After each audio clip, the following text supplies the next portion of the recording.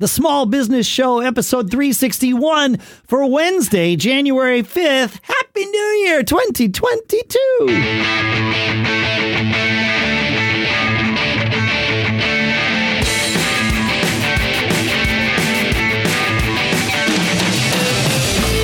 Greetings, folks, and welcome to the Small Business Show 2022 edition here at businessshow.co, where we are still small businessing every single week. Sponsors for this episode are not someone new. It's an extension, a renewal. We talked about that in the last episode. Shopify.com/SBS. They're still here with us in 2022. And you got to go check it out. You get your 14-day trial. We'll talk more about the details in a minute. Fantastic service, though. If that's the only part of it you hear, but hopefully it's not, because there's more. Absolutely. Fantastic service. So, yeah. But here in still in Durham, New Hampshire, I'm Dave Hamilton. In Lafayette, California, I'm Shannon Jean. Happy New Year, man. Happy New Year. Yeah, absolutely. Of course, we're recording this in December, so, we're predicting the future, which is a dangerous game, folks. It is. It is going to be happy. It's going to be great. I'm a firm believer that our best years are always ahead of us, and it's going to be a great, very productive, profitable, and awesome year. Yeah, I think so. Yep. Yeah. Too. Yeah, it's good stuff. Hey, it is good stuff. A friend of mine reached out to me the other day and told me about this company that he's involved with. And as soon as I learned about it, I pinged you on our Slack channel and was like, dude, you have to know about this. It's called 401 Play. And I'm not telling you about it because a friend started this. I don't know if a friend started it. I think he's just a consultant on it or whatever. I'm telling you about it because as soon as I found out about it, I needed to tell people about this thing. So we all know what a 401k is, a retirement plan where you contribute a certain amount, your employer contributes a certain amount, and then it goes into your retirement account, and you can spend it when you're older.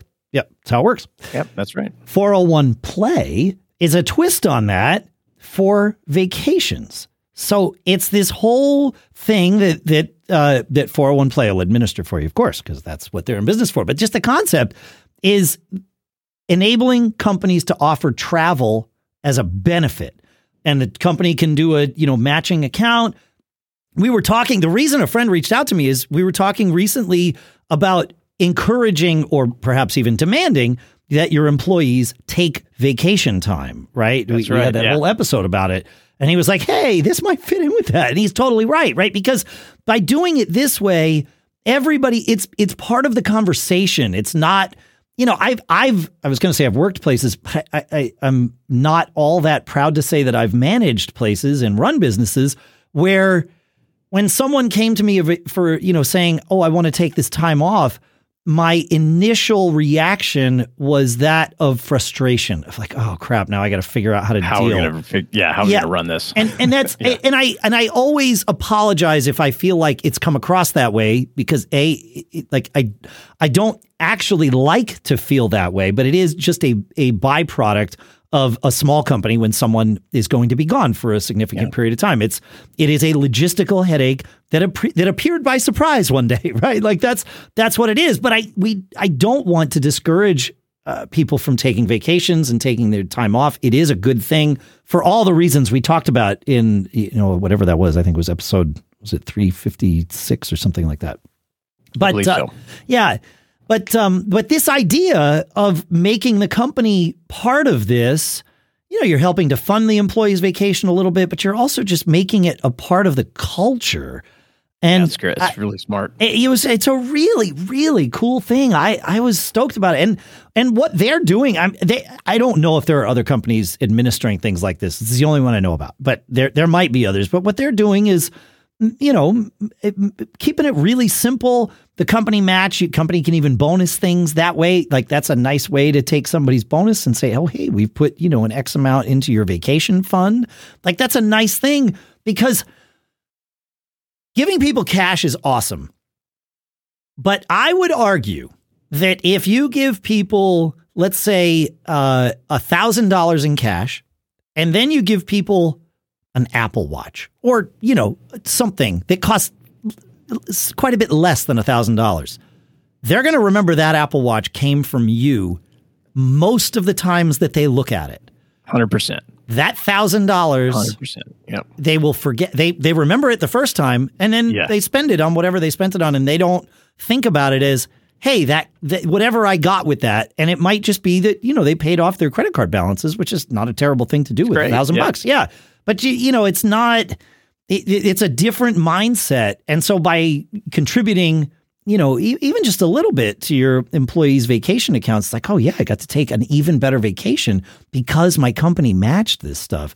And then, they've got, because they do this for lots of different companies, they have ins with various, travel liquidators and things like that, so they can get you some member-only travel deals and help your employees coordinate their vacations and, serve as that travel agent, or at least hook them up with the right travel agent and things like that. So, I like it. I'm not sure if it makes sense for us to include here at Backbeat, but it might. I kind of look at it. We talk about, as business owners, being able to live a charmed life, and we talk about affinity points, credit card, mileage, how to upgrade your lifestyle. And this is kind of a way to bring in your employees, your team into that charmed life, if you will, and share it with them.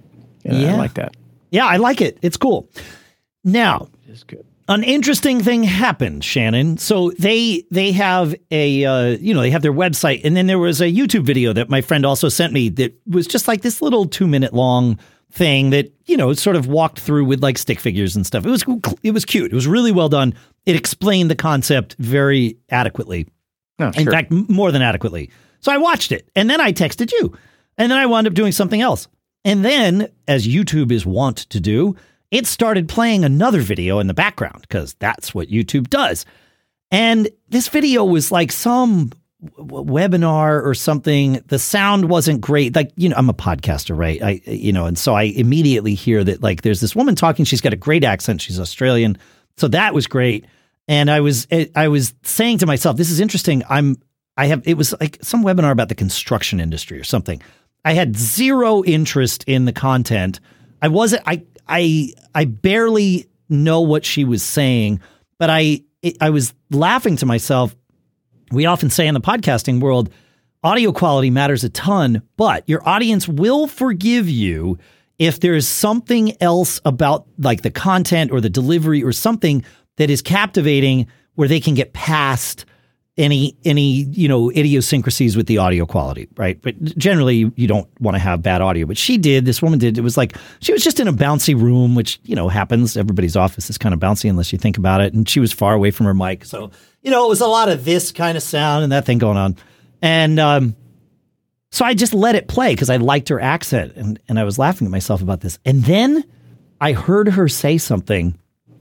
She said, and that's when they taught me to stop admiring the problem.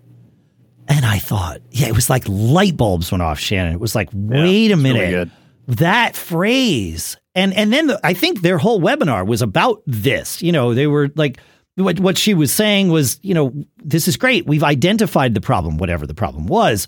And now we're talking all about the problem, but we're not actually talking about how to solve it. And so that is what we want to talk about here today, I think. I like it. All right. Yeah. And when you gave me that, I was like, yeah, that's really good, because we talk about action all the time. And so, the title for the show, stop admiring problems and shift to embracing solutions. So I think it's great. I think it's a good topic to dig deep into. I agree. And I am eager to do it. You know what else I'm eager to do, though, Shannon? I have an idea. Oh, there's that sound. I love that sound. That sound makes me smile because that is the sound of another sale on Shopify, our sponsor for this episode. Shopify is the all-in-one commerce platform to start, run, and grow your business. Shannon and I have each used Shopify over the years, and they make it super easy because it's designed for anyone to sell anywhere, giving entrepreneurs like us the resources once reserved only for big business, and we get to customize it for our needs with great-looking online stores that bring our ideas to life and tools that help us manage our day-to-day and drive sales. You can make your ideas real with Shopify. They make it super easy.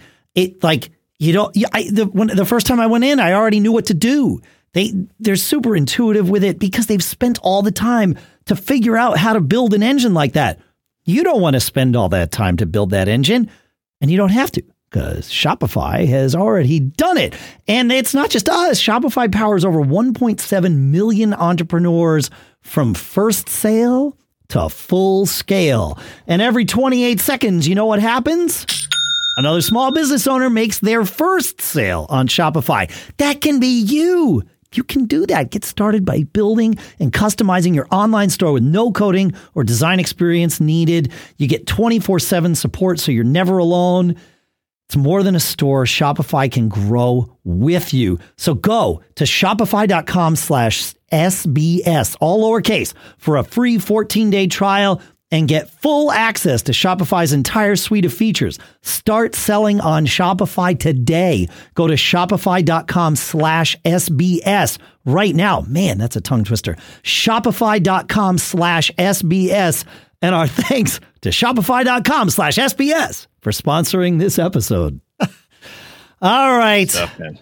It is good Those stuff. guys are awesome. Yeah. They are. Yeah, absolutely. Awesome. Absolutely. They figured it out. Yeah. They did. That's it. They figured it out. And so there's no reason for the rest of us to have to. It's great. I agree.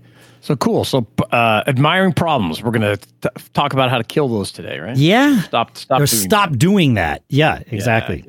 Yeah. And, I'm doing some research on this topic. And what's interesting is you find, there's definitely lots of business studies about this, but it also goes into the realm of just social concepts and politics that people do this as well. Big groups do this.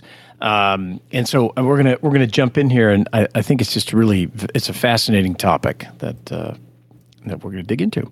Yeah, I'm looking forward to it. Like I said in the intro, it resonates with me because I am someone who I love to dissect things. And I love to get to the core of why did this happen. And post-morteming things can be a great exercise, but it can also feel productive without actually being productive. That's right. Yeah, and I think that the first thing to do is identify it. Are you or are your employees, your team, whatever, your consultants, are you guys, stuck at just admiring the problem? And I think the best way to identify it is to be self-aware of this. And, if you're just talking about the same problem repeatedly over and over, you've stopped coming up with solutions and trying new things, and you are just admiring that problem. And I think it's especially inherent in big problems that just seem insurmountable, right? At first glance, that how are we going to get past this? And it's just so easy to table it. Okay, we'll come back and address that later because we've got these little things we've got to deal with. But things just keep coming up over and over and over again, and you're going to have to figure out a way to get through it. I think one of the first steps in getting through it and not admiring that problem is to break it down into smaller pieces, so it's not so intimidating to try new things. Because maybe you just can't. I mean, it just may be, seem very just impossible to come up with a solution for this one giant issue that you've got. But can you break out smaller pieces of them and identify how you can solve those parts of it, right? By taking action, right? Which is what we talk about all the time. This is you. I often say, not always, I say other things too. I often say, and I like saying, that I use calculus every day. And people think I'm crazy because who uses calculus every day unless you're in one of the sciences where that's, something that would be required to actually get you through. But what I learned in calculus was exactly what you just described. Take a problem and that up on the surface looks completely insurmountable. And what you do in calculus is you start breaking it down into smaller and smaller problems until you get to a point where it's so small that you can solve them. And then you start putting those little solutions together and they all ratchet and roll back up into solving the big problem that appeared insurmountable. So yeah, I use calculus every day. That's great. That's great. And then, once you've broken this down into the chunks, use your calculus. You have to recognize that process of coming up with the solution and really celebrate it. I mean, you maybe have to go over the top, but remember that you may not even be focused on what the problem is and solving it. You're trying to solve the problem of how your people think. Yeah. And the framing that they use. So you're putting a system in place to recognize even small incremental solutions. I mean, remember, if you solve 1% of the problem each week, 25 weeks from now, you're going to have a 25% improvement. So it's the little things that you can grind out every day. Get your team away from thinking, this grand gesture is going to fix this thing or some brilliant light bulb moment. No, we're going to break it down into little chunks. We're going to solve it. And when we do, man, we're all going to high five, go to lunch, whatever, and really get to recognize it, because then you'll get them going on their own or breaking out little small chunks and say, hey, I can't solve all of this, but I think I've got this little piece figured out. Yeah. And it'll just happen for you when you get together with your group. Yeah. Makes sense. Yeah. I like it. Yeah. It's good. And you're getting used to them. They're probably not listening to the Small Business Show and hearing us just ram the concept of action down your throat, right? Their meetings have a way they take on a life of their own. They're talking, they're this, they're that. And, the thing is, everybody likes to complain. It's just part of the human condition. Right. And it often brings people closer together, right? Because they're sharing the same complaints. Oh, this guy's on my team, whatever. Look at politics. Don't look at politics, please. But that's just one example. They're bonding over the complaints. Point that out. Bring that up to your team.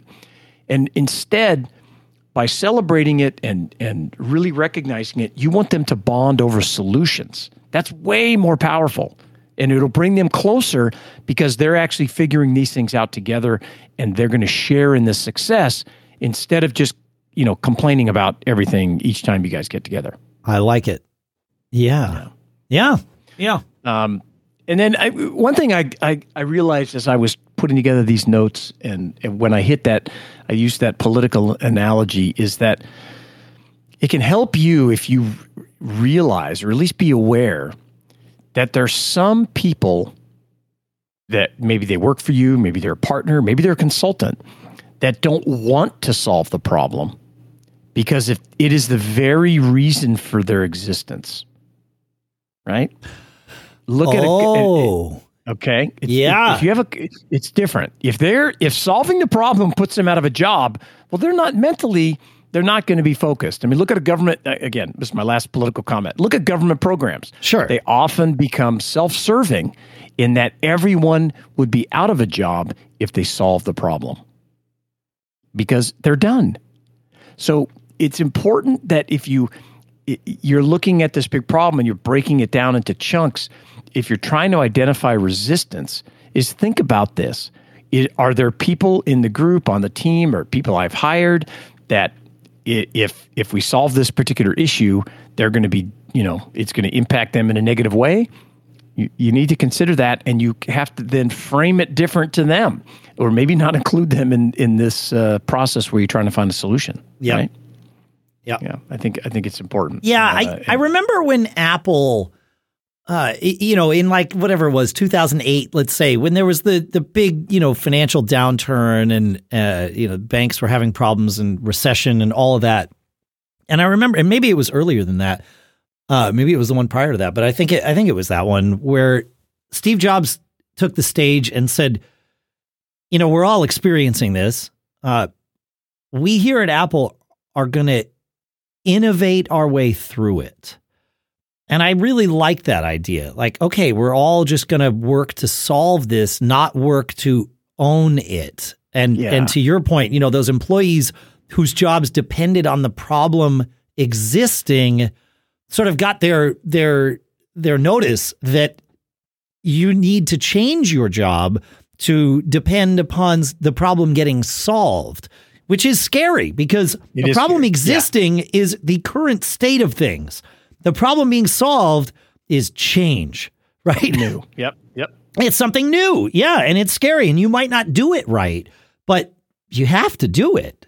So, well, you could use your 2-week trial thing. Yeah. Like, that concept that you've talked about so well on the show here is perhaps, in part of these solutions, you'd be like, okay, we've got this small chunk of this that we're going to try to fix and come up with something. Let's try this. Just try for 2 weeks and see how it works out. Yep. Even if in your head you're going to do it forever, just, you get everybody on board with this trial thing, and then you can analyze it and see how it works. I think another example of this that Steve Jobs did was when he came back, and remember he was on stage, I think it was in Boston, and he was talking about we have to get away from this idea that for Apple to succeed, Microsoft has to fail, right? Remember when it was this big Microsoft? It was 100% in Boston. Yes, I was there. Yeah. And me too. I was there too. And I can remember going, oh, he's totally right. And there was lots of boos in the audience and everything, but he was focusing, we're going to come up with solutions to work to get this big problem of Microsoft at that time owning the PC, industry and just dwarfing Apple. Yeah. That is, we're gonna do a solution. Not only are we gonna fix it, Microsoft's going to invest in us and come up with the way. So it's that solution mindset that us as business owners, and our employees, partners, and consultants, because it's not just the people that work for us that we have to fix this. It's other people as well, especially consultants. A lot of consultants don't want to fix the problem. That's just their job, is to maintain status quo. Yeah, exactly. Yeah. Exactly. So. Yeah, if a consultant gives you advice and you follow it, then you might not need that consultant anymore. And we're using the term consultant very specifically here. And there are a lot of different roles that consultants fill that could be a long-term thing. But if they give you advice and you follow it and it fixes the problem, then that's the end of that relationship. If you hired them to help you fix the problem. Yeah, so if you have those, maybe what you have to do is have that discussion with them. It's like, hey, if we can solve this problem, there will certainly be other opportunities for you here. Right? Yes. And get their buy-in. Yeah, right. In the sense that, look, we love working with you. Maybe lots of consultants get recruited to come on as as employees. So it could lead to something else. Getting them on board on a longer vision of their involvement with your company, even if you're kind of, maybe walking them down the primrose path a little bit, it is important to get their buy-in on fixing the problem that they've been brought in to fix. Yeah. So for me, the fix is, it's 4 steps. Okay. Break the problem down into smaller chunks. Number 1, you got to get it. You got to calculus that sucker. Yeah. Calculus it down, bring it down. Then get your group and you to come up with 1 to 3 solutions that you can take quick action on, so you can start. You have to start, implement those solutions, and then record the results that you see, adjust as needed, and then I'll add one bonus step here: celebrate the heck out of what you just achieved and turn it into a cyclical type of system. And you can just grind away at these big problems that seem so insurmountable for you and your team by doing this over and over and over. And you can point it out. It's like, we fixed this problem on whatever it is, the facility problem, the staffing problem, the money problem. We got that one. Look how we did that. And you're just going to do the same thing over and over and put them in that same cycle. This is the solution cycle that we are coming up with. I think your bonus step might be the most important one. Because by celebrating the achievement, you are infusing that into your corporate culture, that we focus on change. We focus on the wins, on the solution. And so because a solution to anything is change, and change is scary. But if you can get everybody to, like you said, if you can get everybody's buy-in on this concept of wanting change, seeking change. You won't call it change. You'll call it solutions, but it's the same thing, right? Yes. It's just a specific example of change, and I think that's the money shot there. I think that's the one, man. Yeah. Yeah. I like it. So if you've used this system before, or you've come up with a different way, how to get away from admiring the problem, we would love to hear from you. Feedback at businessshow.co, or come talk to us in our group, businessshow.co/Facebook. We'll route you over there, and you'll find a lot of like-minded folks that are looking for solutions over there. Absolutely. And, thanks for listening, and Happy New Year, man. Yeah, Happy New Year. Happy New Year, everybody. And thanks for hanging out with us. Make sure you check out our sponsor, of course. That's shopify.com/SBS. And keep living that charmed life, will you?